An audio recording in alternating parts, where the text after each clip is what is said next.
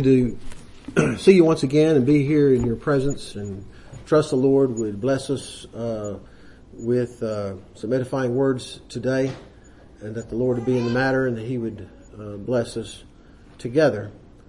I'd like to turn with me. I'll read a little bit out of Hebrews chapter 11. Hebrews chapter 11.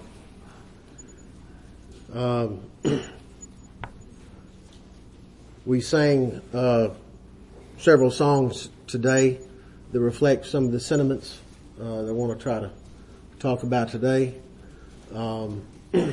Sweet Hour of Prayer says something about how that we would drop this robe of flesh. I'll drop and rise to reach the everlasting prize. Go home with the Lord, what he's talking about. We sang, shall we, the 408, shall we gather at the river? That fourth stanza says, soon we shall reach the shining river. Soon our pilgrimage shall cease. If I follow the impression of my mind and that was on my heart, I like to try to talk about the fact, the real live fact that we're strangers and pilgrims on this earth, and that we have a home in heaven, that we're here for a little while, but eternity stands before us. In Hebrews, let's read a little bit of Hebrews chapter 11, verse 8. By faith Abraham, when he was called to go out into a place which he should after receive for an inheritance, obeyed and went out, not knowing whither he went. By faith he sojourned in the land of promise, as in a strange country, dwelling in tabernacles with Isaac and Jacob, the heirs of him, with him of the same promise. For he looked for a city which hath foundations, whose builder and maker is God. Through faith also Sarah herself received strength and strength to conceive seed, and was delivered of a child when she was past age, because she judged him faithful who had promised. Therefore sprang there even of one, and him as good as dead, so many as the stars of the sky in multitude, and as the sand which is by the seashore innumerable. All these died in faith, not having received the promises, but having seen them afar off, and were persuaded of them, and embraced them, and confessed that they were strangers and pilgrims on the earth. We find the 2 Peter chapter 2 verse 11, the apostle James addressing his hearers, he says, I beseech you, brethren, as strangers and pilgrims, abstain from fleshly lusts which war against the soul. Do we view our life here as trying to serve the Lord and be faithful disciples and servants of the Most High God? Do we go through our life and consider that from the perspective and live our life from the perspective that we're but strangers and pilgrims on this earth? If we don't, we should. All right? These brethren here in Hebrews chapter 11, they looked for a country. We're going to drop down in verse 16. Verse 14 says, for they that say such things as what? They confessed that they were but strangers and pilgrims on the earth. For they that say such things declare plainly that they seek a country. And truly, if they had been mindful of that country from whence they came out, they might have had opportunity to have returned. But now they desire a better country, that is a heavenly. Wherefore God is not ashamed to be called their God, for he hath prepared for them a city. You know, God's got a city prepared for us. There's a heavenly city. There's a heavenly country. And we're but stranger, and we're not gonna get there until we cross that river of death. When this flesh drops and rise, and I gain my home in the skies. You know, the Christian perspective is different than the world's perspective. You know, the world's worldview, the view of the world, the worldview of the world, is that you only go around once, and when you live and you die, and once you're dead all over, like a dead dog rover, you're just dead, that's it, it's finished, there's nothing else after death. So you might as well just live it up, grab all the gusto you can, because you only go around once, and we're living here on this earth, and once you die, that's it. But that's an atheistic worldview. God desires us to live after a Christian worldview. And if we are thinking right and are sober-minded, we'll do just that. We'll acknowledge, like these saints of old who received the promises, they were persuaded of them, they embraced them and confessed that they were strangers and pilgrims on the earth. Can we confess? Do you confess today that you're a stranger and pilgrim upon this earth? If you don't, then you should, if you're blood bought and heaven bound. The Bible describes us as strangers and pilgrims on this earth. Because when we die, that's not the end. We find over in 1 Thessalonians chapter 4, verse 13, we find the Apostle Paul telling the church there at Thessalonica, he says, I've just said what the atheistic worldview is. Once you're dead, you're gone. You're just a higher form of animal. You're just like all the animals are going to die and go away, and you're going to do the same. But I find a different worldview taught in the Word of God, that there's life beyond the grave. And in 1 Thessalonians chapter 4 verse 13, Paul says this, I would not have you to be ignorant, brethren, concerning them which are asleep, that you sorrow not even as others which have no hope. There are people who have no expectation past the grave. But Paul says, I wouldn't have you to be ignorant like some folks are. He says, I would not have you to be ignorant, brethren, concerning them which are asleep, that you sorrow not even as others which have no hope. There are people who have no hope or expectation beyond the grave. He goes on, he says, for if we believe that Jesus died and rose again, them also which sleep in Jesus will God bring with him. For this we say unto you by the word of the Lord, that they which are alive and remain shall not prevent, that means go before them which are asleep, those that are dead in the grave. They shall not go before them that are asleep. But the Lord himself shall descend from heaven with a shout, with the voice of the archangel, with the trump of God, and the dead in Christ shall rise first. Then we which are alive and remain shall be caught up together with them in the clouds to meet the Lord in the air, and so shall we ever be with the Lord. How long's ever? It's forever and ever. The atheistic worldview is all you've got is the now. All you've got is your life now. The biblical perspective is that this world that we have now is just a little bit of time compared to the eternity that stands before us. You know, a truth about people is, the world said, well, you just go around once. Like, it's over when you're dead. Every person here, every human being, did you know that God created every human being and they have a perpetual existence? Your life's never going to end. Your life is never going to end. God has arranged it such that I spend a short little span of time here on this terra firma, on this earth, you see. Because I am just here for a little while. We find in James chapter 4. In James chapter 4, we have a question.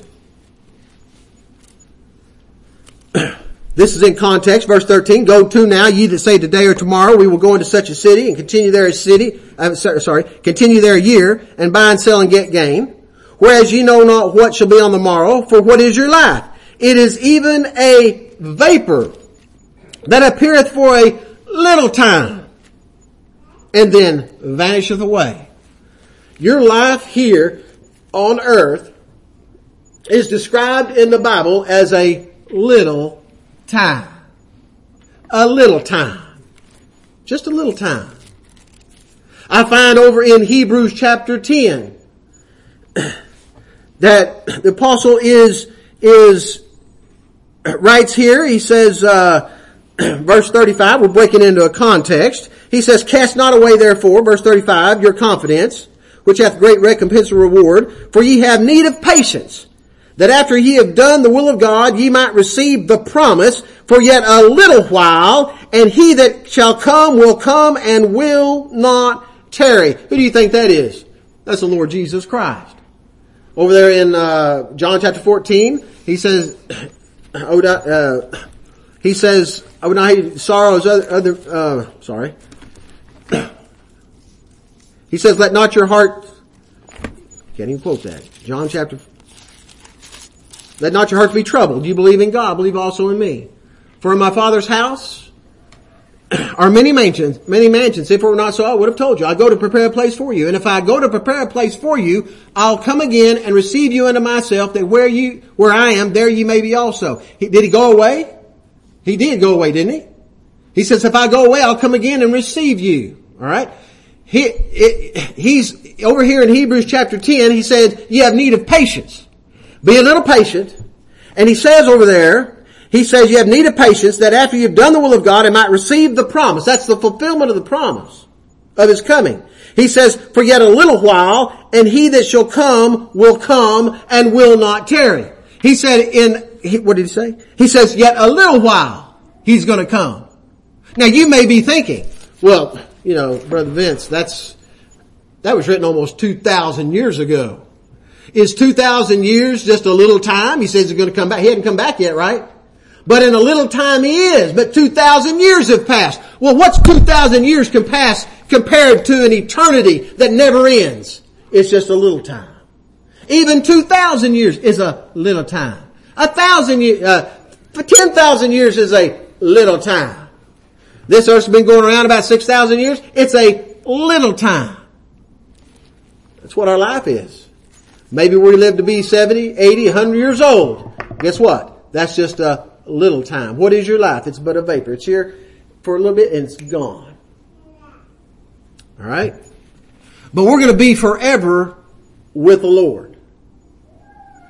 The Lord shall descend from heaven with a shout, the voice of the archangel, the trump of God. We're going to gather together, meet the Lord in the air, and so shall we ever be with the Lord. Where are we going to be with the Lord? We're going to be with Him in heaven. But while we're here just a little while, the Bible describes us as strangers and pilgrims. Strangers. We're just here a little while. Can we understand and grasp that concept that we're here just a little while? A little time, you see. If we could put our existence in this time world on a timeline, y'all familiar with timelines? Different events. Our existence on this earth would be a little dot on a timeline that reaches into eternity, that never ends. That never ends. Our little life is like a vapor. It's here a little while and then it vanishes away. But eternity stands before us. Alright?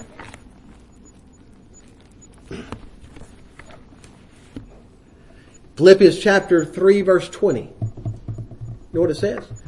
It says, for our conversation is in heaven, from which we look for the Savior. That word conversation right there comes from a Greek word. I'm no Greek scholar, but you can look it up as well as I can. It's a different word than usually found in the scriptures. It's translated conversation. That word conversation usually means your manner of life. This particular word means your citizenship. It says your citizenship is in heaven. Heaven's my home. See, we have a home that we've never seen before. We're going to a country that we're just aliens here. We're strangers in a strange land that God put us in, and we're but strangers and pilgrims on this earth. But we're looking for a city which hath foundations, whose builder and maker is God. Abraham, when God told Abraham, He told him to go into Canaan's land. And it says you go up, and he went up to the north of it, the south of it, the east of it, the west of it. He's looking around all that land that God had promised him. Promised him a land. And he did give the natural Israelite the land, right? But my friends, there is so much more that has reference to. Abraham was looking for a city that is a heavenly city. Those brethren confessed they were strangers and pilgrims on the earth, and they were looking for a country that is a heavenly country. Alright? They confessed that they were strangers and pilgrims on the earth. They knew that they had in themselves a better and enduring substance in heaven. That they're going to go home to be with the Lord one day. They're going to go to home that they've never been before. Because they're citizens of another country. They're citizens of a heavenly country.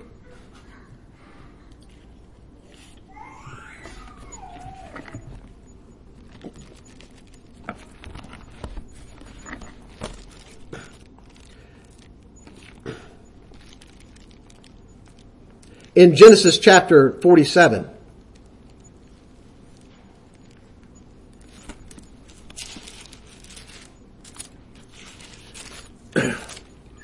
in Genesis 47, we find that Jacob, you remember Joseph was sold into slavery, right, into Egypt? And he was placed head over all Egypt, and he gathered up corn for a famine that would come. They had 7 years of plenty. They had 7 years of famine. And in the second year of famine, they didn't have anything to eat in Jacob's house. And they came into Egypt. You remember that?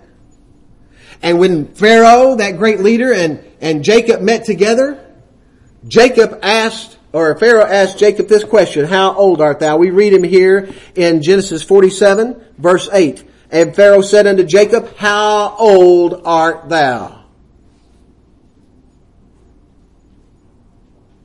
And Jacob said unto Pharaoh this, and I love this verse. He says, the days of the years of my pilgrimage are 130 years.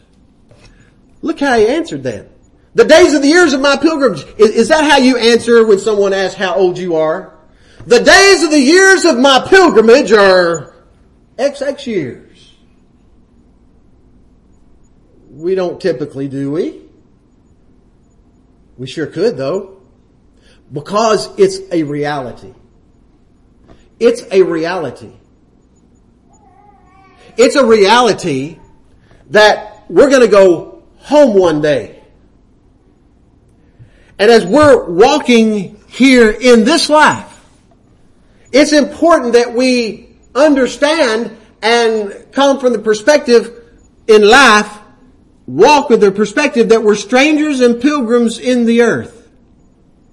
Because this world's not our home, heaven's our home. I'm here for a little while, I'm there with the Lord for an eternity. Think about that just for a moment. In your existence, you will always exist. If you're blood bought, you're heaven bound. And you have inheritance, incorruptible, undefiled, that fadeth not away, reserved in heaven for you.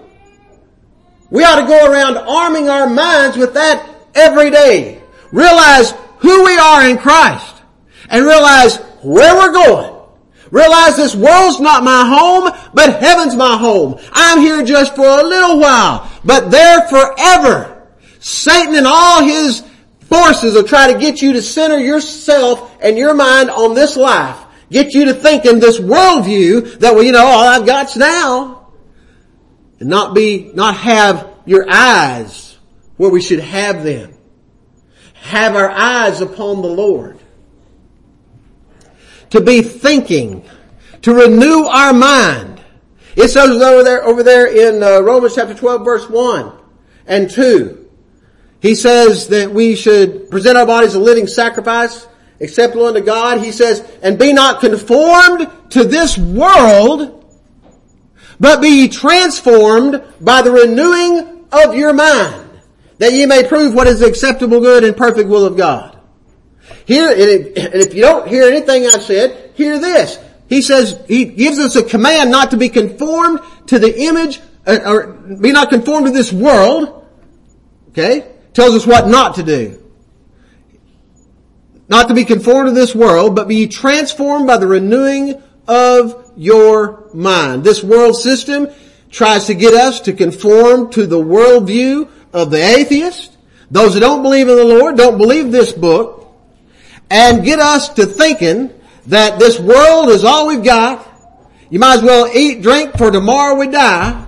I mean, live it up while you got a chance, because this is all there is. We need not be conformed to this atheistic worldview. Be not conformed to the world, but be ye transformed by the renewing of your mind. God tells us and commands us to be thinking certain ways. And that's hard for me sometimes because I'm lazy in my mind. That's why I like television so much. I don't have to think, just sit in front of it and it just filters in, right? That's a dangerous thing because your mind is to be guarded. What you see and hear and what we think about. Not all discipleship has to do with me, being kind to my neighbor and loving my brother, loving my wife, loving my husband, loving my children, trying to bring them up in the nurture and admonition of the Lord. Some of these things we do. We come to the worship of God. We try to hear the Word of God. We try to sing psalms and hymns and spiritual songs, making melody in our heart unto the Lord.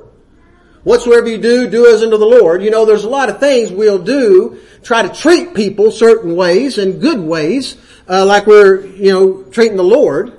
So what I'm trying to tell you is there's a lot of horizontal things we do, trying to serve the Lord, go take, visit the sick, a lot of things. We're supposed to be busy, right? Busy, trying to serve the Lord and do the things that He told us to do. Well, some of the things the Lord told us to do, I have to do right between my ears. It takes effort for me to do some things. What I'm trying to tell you is, a lot of our discipleship is right between my two ears in my mind. I'm supposed to be thinking about certain things. And I'm not supposed to be thinking about other things. Alright? Over in Philippians chapter 4, whatsoever things are lovely, whatsoever things are true, etc., etc., think on these things. God has told us some things we ought to be thinking on. Alright?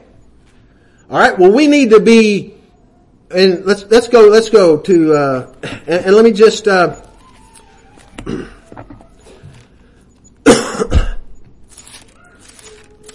there's a battle for the mind. We warfare against Satan and all his forces right up here in our minds a lot of times. Alright? Because Satan is interested in our minds. You say, what are you talking about the mind? Be not conformed to this world, but be ye transformed by the renewing of your mind. And what we're getting to is we need to renew our mind in this worldview of who we are and that heaven's our home. The Lord's going to come receive us unto Himself one of these days. This worldview that I'm here just a little while. I'm a stranger and pilgrim on the earth. That is a view, but it's a true view. And we need to renew our mind with this fact, this truth that we have. Alright? And so we see here in 2 Corinthians chapter 11. I'm going to tell you Satan is interested in your mind. He's interested in my mind. Because he likes to mess us up in our minds.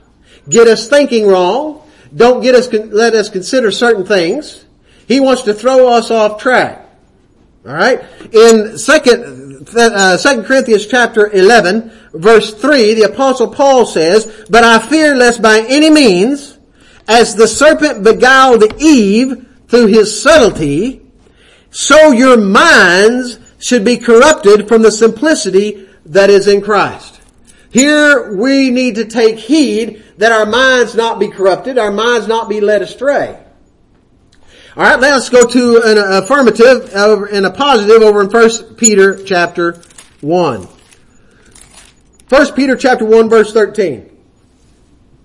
He's just talked about how the Lord's going to come back and the salvation of the Lord that we have in Jesus Christ.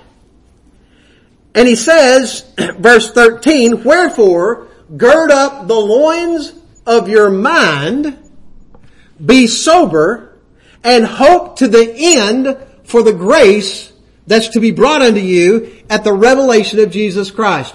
And this revelation of Jesus Christ isn't where He's imparting knowledge to you. This is talking about His second coming, when He's revealed from heaven with His mighty angels. You see, He's coming again. So we find here, this is actually not just a suggestion. This is why I say part of our discipleship is right up here in our mind, because God tells us what we're supposed to be doing with our mind. And right here, He says, wherefore, because the Lord's coming back, you have salvation in the Lord. He says, wherefore, gird up the loins of your mind and be sober. What do you mean gird up the loins of your mind? The mind doesn't have loins, but it's a figure of speech. You know, back in the Old Testament, they would gird up their loins and their garments about them when they get ready to run. Right? That's what they did. Peter is saying, gird up the loins of your mind. Prepare your mind for some action. That's what he's saying. Get your mind ready. Prepare your mind. Wherefore, gird up the loins of your mind. And we do this, my friends, by the renewing of our mind in certain things. Not be conformed to this world, but be transformed by the renewing of your mind into certain of God's truths. That's what we're talking about today. We need to renew our mind with certain truths of God. That's how we gird up the loins of our mind and be sober. And that word sober means right thinking. To be right thinking. Be thinking right. Well, you know, one of the ways we can be thinking wrong is we take the world view of the atheist. When we're dead, it's all over and this is all we got. It's right here in this world. That's a wrong view. That'll transform our mind all right, but not in a good way. But he says, gird up the loins of your mind, be sober. The truth of the matter, to be right-minded is that the Lord's going to come back one day and take us home. What does the text say? Wherefore gird up the loins of your mind, be sober, hope to the end, and the hope is not a wish. You understand that? It's an expectation. Hope to the end for the grace that's to be brought unto you at the revelation of Jesus Christ. We're supposed to expect the Lord to come again. We need to be living like the Lord's coming again. You know why? Because He is. We need to be living like we're just here a little while. He's going to come home. He's going to come and get us and take us home where we're going to be with Him forever and ever and ever. Now, why should you renew your mind with that? Because that's the truth of the matter. That's being right-minded. That's being sober-minded. All right? That the Lord is coming again. And He's going to receive us unto Himself, that where He is, there we may be also. Wherefore, gird up the loins of your mind, be sober, hope to the end for the grace that's to be brought unto you at the revelation of Jesus Christ, as obedient children, not fashioning yourselves according to the former lusts in your ignorance, but as He which hath called you is holy, so be ye holy in all manner of conversation. Now that's usually what we think about when we think about discipleship, is being holy before God and living a righteous, godly life before God to the best of our ability. Our horizontal living. He doesn't neglect that here in 1 Peter. But I want you to see there's two things. There's an aspect of discipleship that goes horizontal. Be ye holy, for I am holy. As he says, as obedient children, not fashioning yourselves according to the former lust in your ignorance, but be ye holy. But while we're being holy, we're supposed to have girded up our mind and be right thinking, and hope or expect to the end for the grace that's to be brought unto you at the revelation of Jesus Christ. That says, while I'm living here horizontally below, I need to keep my eyes on the Lord, realizing I'm just a stranger and pilgrim here, but the Lord's going to come get me because He's saved me. All right? And a lot of times we leave off that aspect of discipleship, of girding our loins, the loins of our mind, and being sober thinking as we're trying to serve horizontal. I need to be sober thinking, realize the Lord's coming again. And you'll find this over and over in the Bible. You know, Hebrews chapter 12 verse 1. He says, seeing that we have such a great a cloud of witnesses, let us run with patience the race that's set before us, horizontal, looking unto Jesus, the author and finisher of our faith. You know where we need to look? We need to look up and keep our eyes on the Lord.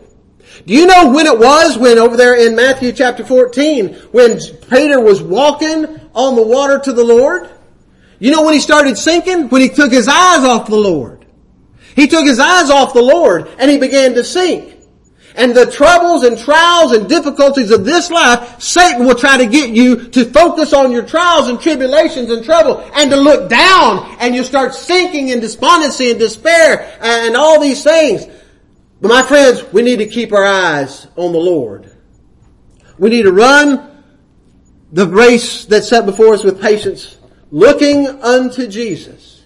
Titus chapter 2 verse 11. It says, "And the grace of God which bringeth salvation hath appeared unto all men, teaching us that we should live soberly, righteously, and godly in this present world, looking for the blessed and glorious hope of the great God and our Savior, Jesus Christ." Looking for Him to come again. As we're trying to live righteously and godly in this present world, we need to keep our eyes on the Lord. And it takes effort to do that. It takes effort to keep our eyes on the Lord. When we're maybe walking on the water, think of Peter walking on the water to the Lord, and you got all these distractions over here, the winds and the waves, and he can see them, but he keeps his eyes on the Lord. And if you keep your eyes on the Lord, you can run that race with patience, and looking unto Jesus, He'll sustain you, and you're not going to sink and drown in your trials and troubles and tribulations, because you have your eyes fixed. You know that you have in heaven a better and an enduring substance, you see. You know that you have the Lord in heaven. You know that you're here as a stranger and pilgrim in this earth. I need to renew my mind with that truth. This world's not my home. Heaven's my home. I'm here for a little while because I'm just a stranger. I'm a citizen of another country. Hadn't been there yet, but I'm going to live there forever and ever and ever and ever when I get through with this little world in which I am now present. Alright? In 1 Thessalonians chapter 1, Paul writes back to that church, and he talks about their conversion experience.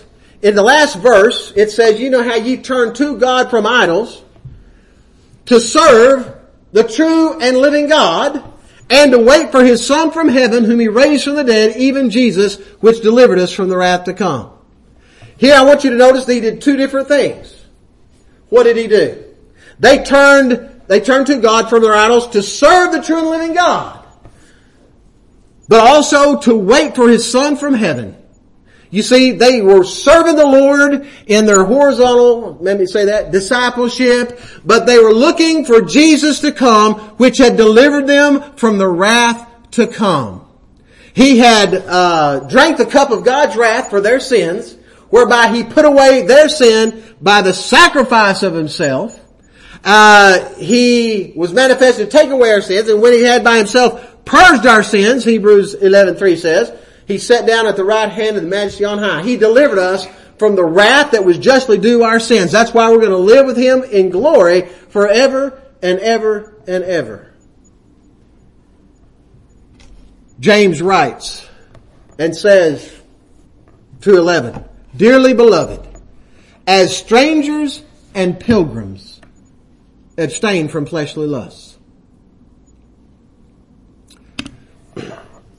I don't want anybody to go away from here today. So, well, Brother Vince says, we go out here in this world, we should pretend we're just strangers and pilgrims on the earth and live accordingly. No, I don't want you to pretend anything. I want you to live the reality. It's not pretend. It is the biblical truth that we're but strangers and pilgrims on the earth. Jacob was serious when he says, "The days of the years of my pilgrimage are 130 years. I'm just here for a little while." It's important to embrace.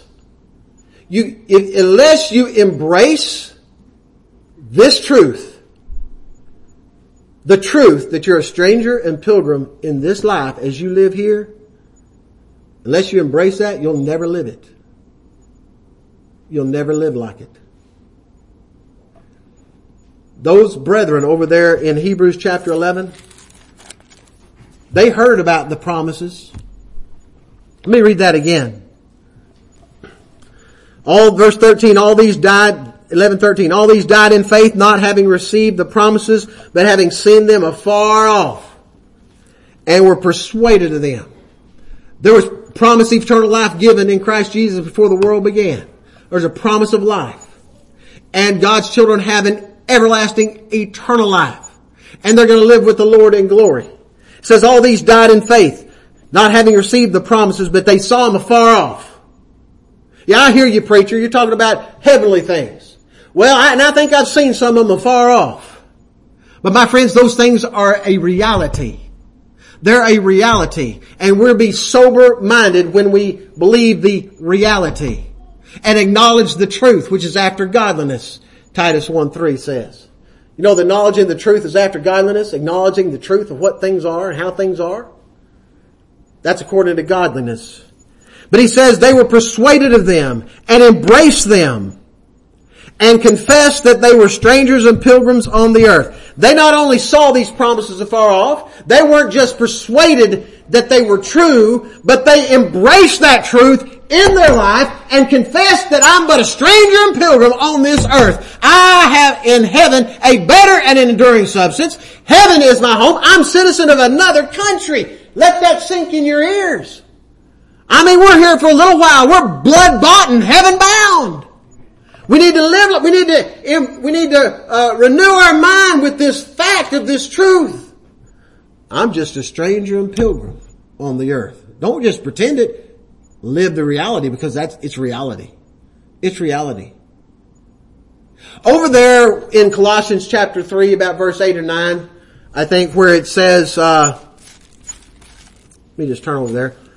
Wherefore as the elect, put on therefore as the elect of God. Verse 12, put on therefore as the elect of God, holy and beloved, bowels of mercy, kindness, humbleness of mind, meekness, long-suffering, forgiving one another.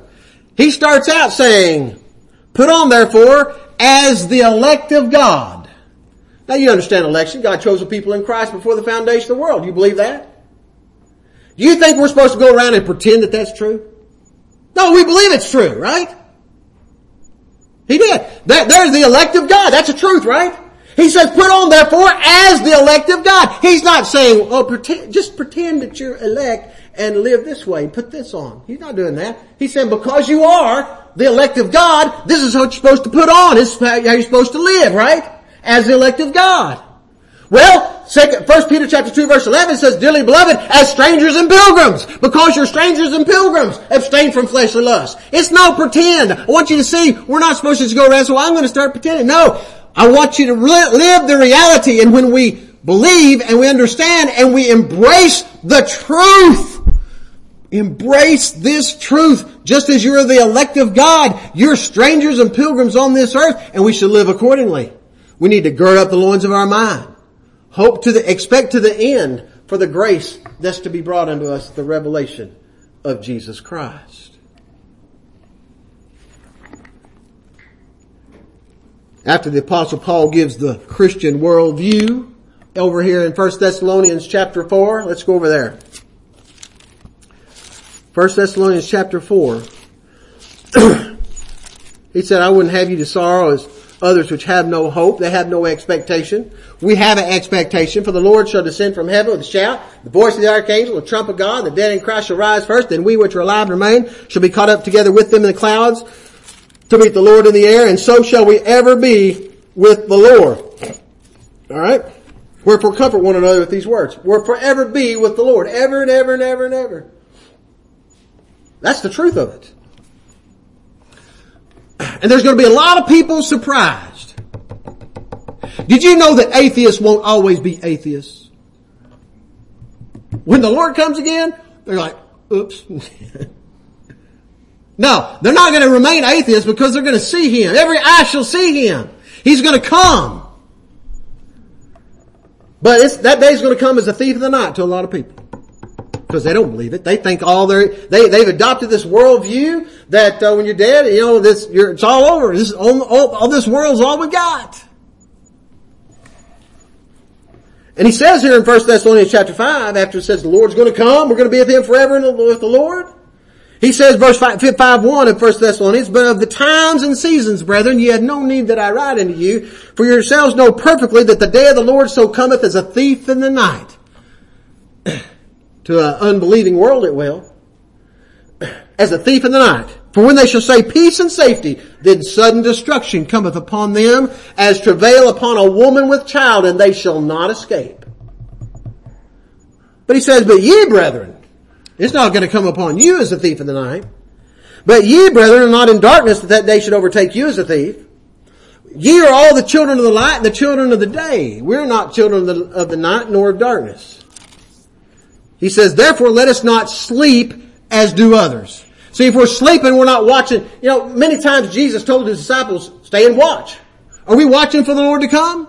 Remember those that he said here that he's writing to? How they turned to God from idols to serve the true and living God and to wait for his Son from heaven, whom he raised from the dead, even Jesus, which delivered us from the wrath to come. They were living their life trying to serve the Lord, waiting for Christ to come, take them home. Because they're strangers and pilgrims in this world. Their conversation, their citizenship is in heaven. They're citizens of another country. They're just sojourning here for a while. You know that city over there that Abraham looked for?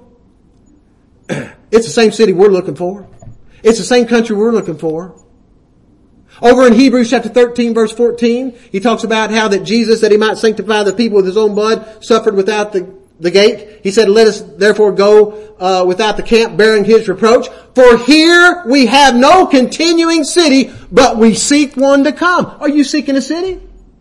It's whoever wrote that in Hebrews, he said, but we have no here in this world, here in this life. We don't have a continuing city. It's all going to be burned up, but we seek one to come. And I believe it's the same city Abraham was looking for. It's a heavenly city. It's a heavenly country. We don't have a continuing city here, but we're seeking one to come. You see how we're living our life?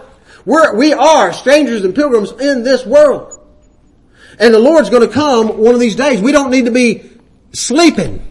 Be watching for him to come. With fond expectation, even so come, Lord Jesus. Verse 6 says, therefore let us not sleep as do others, but let us watch and be sober. There's that word sober again. It means being in your right mind. Thinking rightly. He says, let us watch and be sober. Watch for the Lord, waiting for the Lord to come again.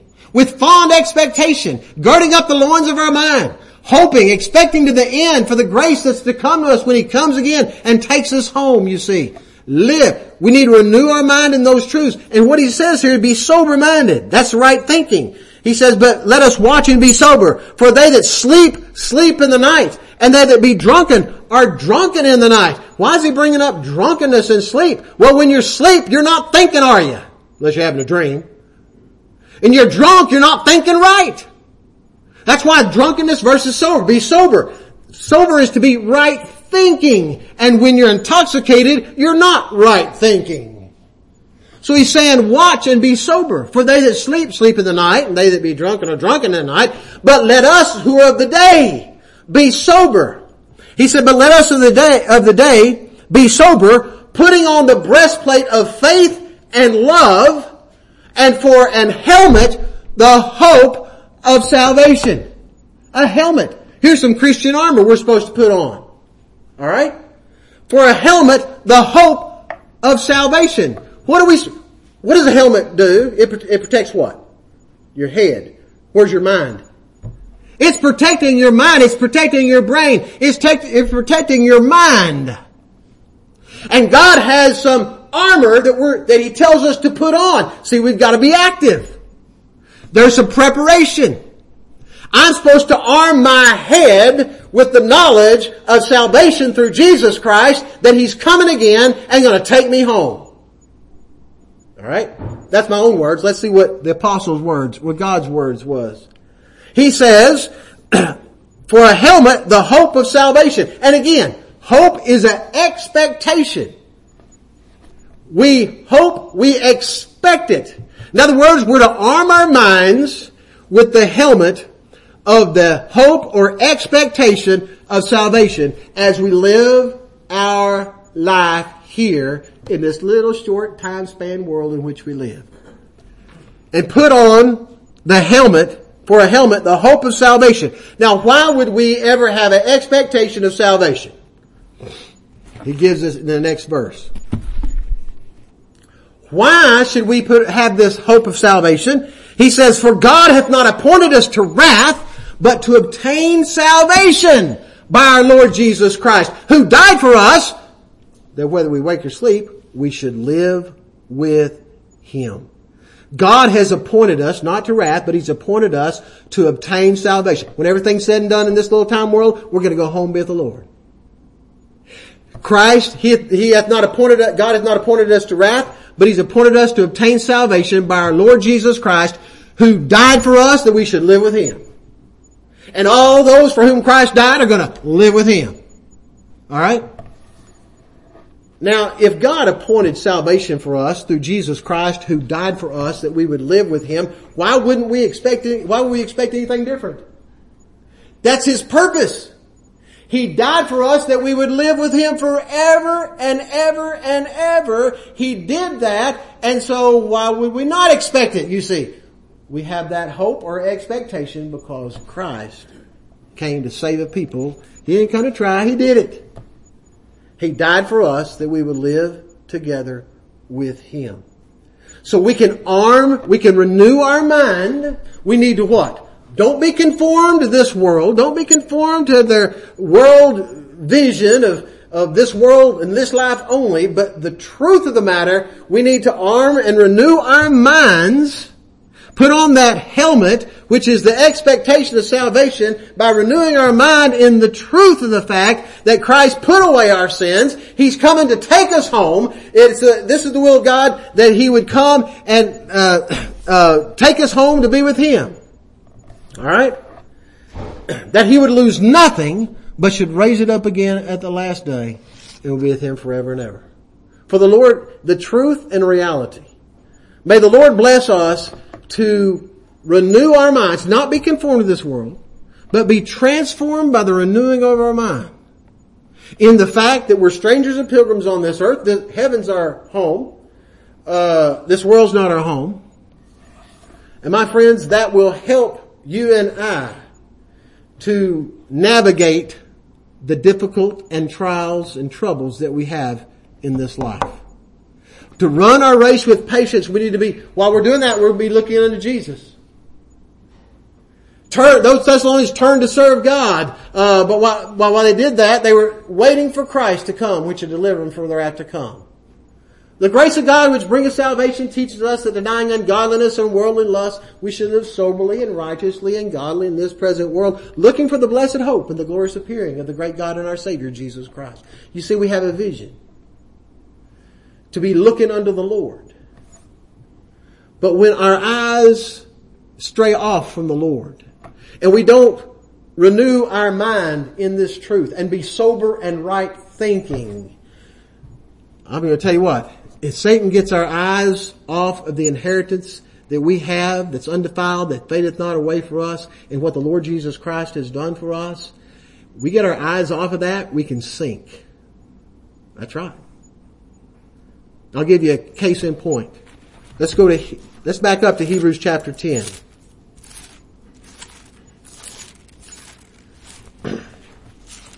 You know, there's a familiar phrase that I've heard all my life. Trying to encourage people and say, you ought to come to church. Don't just stay out, Forsake not the assembling of yourselves together as the manner of some is. Y'all ever heard that verse? Forsake not the assembling. Well, that's in Hebrews chapter 10. And you know why that verse is in there? Because he's explaining that some exactly did that. There were some people that the book of Hebrews is written to. And if you look at the book of Hebrews, over and over a few times, it says, it's encouraging them to hold fast. Let's just read it here in Hebrews chapter 10, verse 23. Let us hold fast the profession of our faith without wavering, for He is faithful that promised. And let us consider one another to provoke unto love and to good works, not forsaking the assembling of ourselves together as the manner of some is, but exhorting one another, and so much more as you see the day approaching. not forsaking the assembling of ourselves together as the manner of some is. There were some that he was writing to that were forsaking the assembling of themselves together. This was a tough time for the Hebrews, for the Jewish converts to Christ. The other Jews didn't look very fondly. I mean, if they frowned less, I think, if you were a Gentile and turned to Christ. But if you were of the brotherhood of the Jews and you turned, you're a traitor. And they were persecuted. And they were persecuted to the point that some of them said, I'm not even going down there to the meeting house anymore. It was too hot. You know, it's too hot in the kitchen, get out.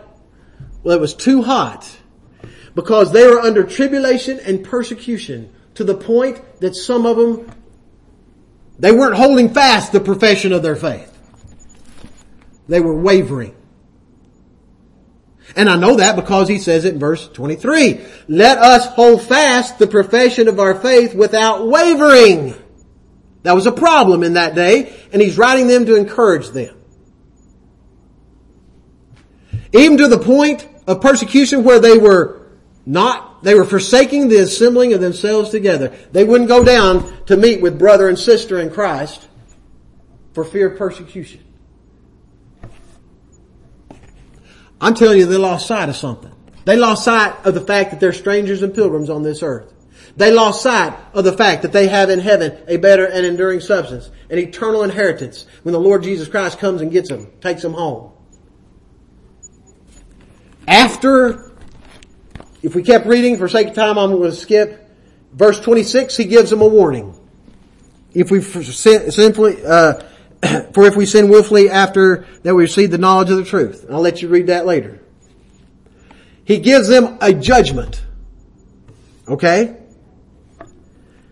And he ends that judgment with verse 31, it's a fearful thing to fall into the hands of the living God. But in verse 32, he gives them some instruction. And I'm going to tell you that he desired them to renew their mind with something. He says, gives them this instruction. It says, but call to remembrance. That takes activity, right? Right up here, right? He's calling upon them to do something right up here. To think about, remember something. He says, but call to remembrance the former days, in which after you were illuminated, ye endured a great fight of affliction.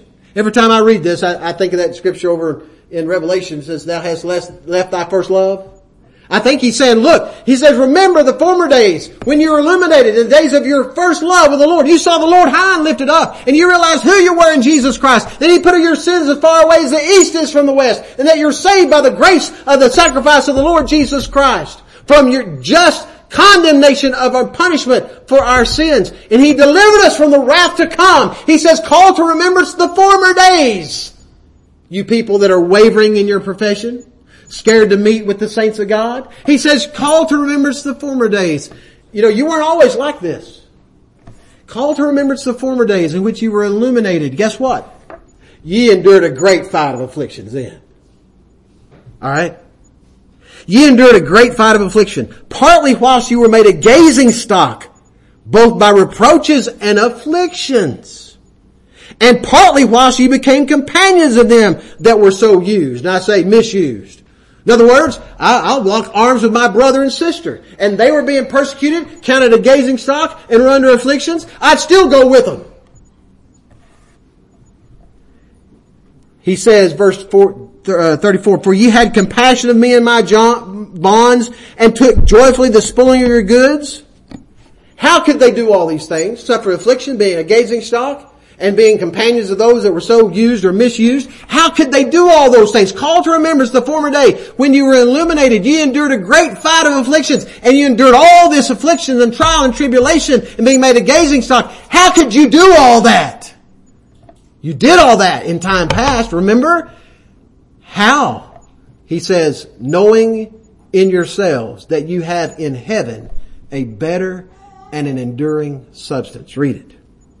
He says, ye had compassion of me and my bonds, and took joyfully the spoiling of your goods, knowing in yourselves that ye have in heaven a better and an enduring substance. You see what their mind was consumed with? What they had in their mind? They knew they had in heaven a better and an enduring substance than what they had here in trials and afflictions, persecutions. They were able to stand against them. They endured a great fight of afflictions, knowing that they had in heaven a better and an enduring substance. They're going to be with the Lord forever and ever and ever. They realize, I'm a stranger and pilgrim on this earth, but heaven is my home. I'm a citizen of this country I've never been before, but I'm going to be there forever and ever and ever because of the sacrifice and atoning work of the Lord Jesus Christ, who bought me, and He's going to take me to be with Him, who died for us, that whether we wake or sleep, we should live together with Him. God's appointed unto me salvation, you see. And there's a city I'm going to be in, that heavenly country I'm going to be in forever and ever and ever. You were able to endure a great fight of afflictions. You could walk arm in arm with your saints of God under persecution here in this little time world, because this little time world's just here for a little while. I'm going to be with God forever in eternity. No, how are you able to do that? Knowing, see, you're thinking and realizing the truth. You appropriated the truth of the fact that I'm going to be with the Lord forever and ever and ever. I have salvation through Christ. That's how I was able to endure a great fight of afflictions, knowing that I have in heaven a better and enduring substance. But if I take my eyes off the Lord onto this world and trials and tribulations, I'll start sinking like Peter did when he walked into the Lord. He took his eyes off. We try to serve God, but run our race with patience, looking unto Jesus. Looking for the blessed hope and the glories appearing. Don't let that get out of our minds. Because we're supposed to arm our minds with this expectation of salvation when the Lord comes again. Because Christ died for us and we live together with Him. We have salvation through Christ. And that's the reality. That's being sober-minded. To be thinking correctly of this truth. And he goes on, he says, you were able to endure. Remember, you were able to endure a great fight of afflictions because you knew you had in heaven a better and enduring substance.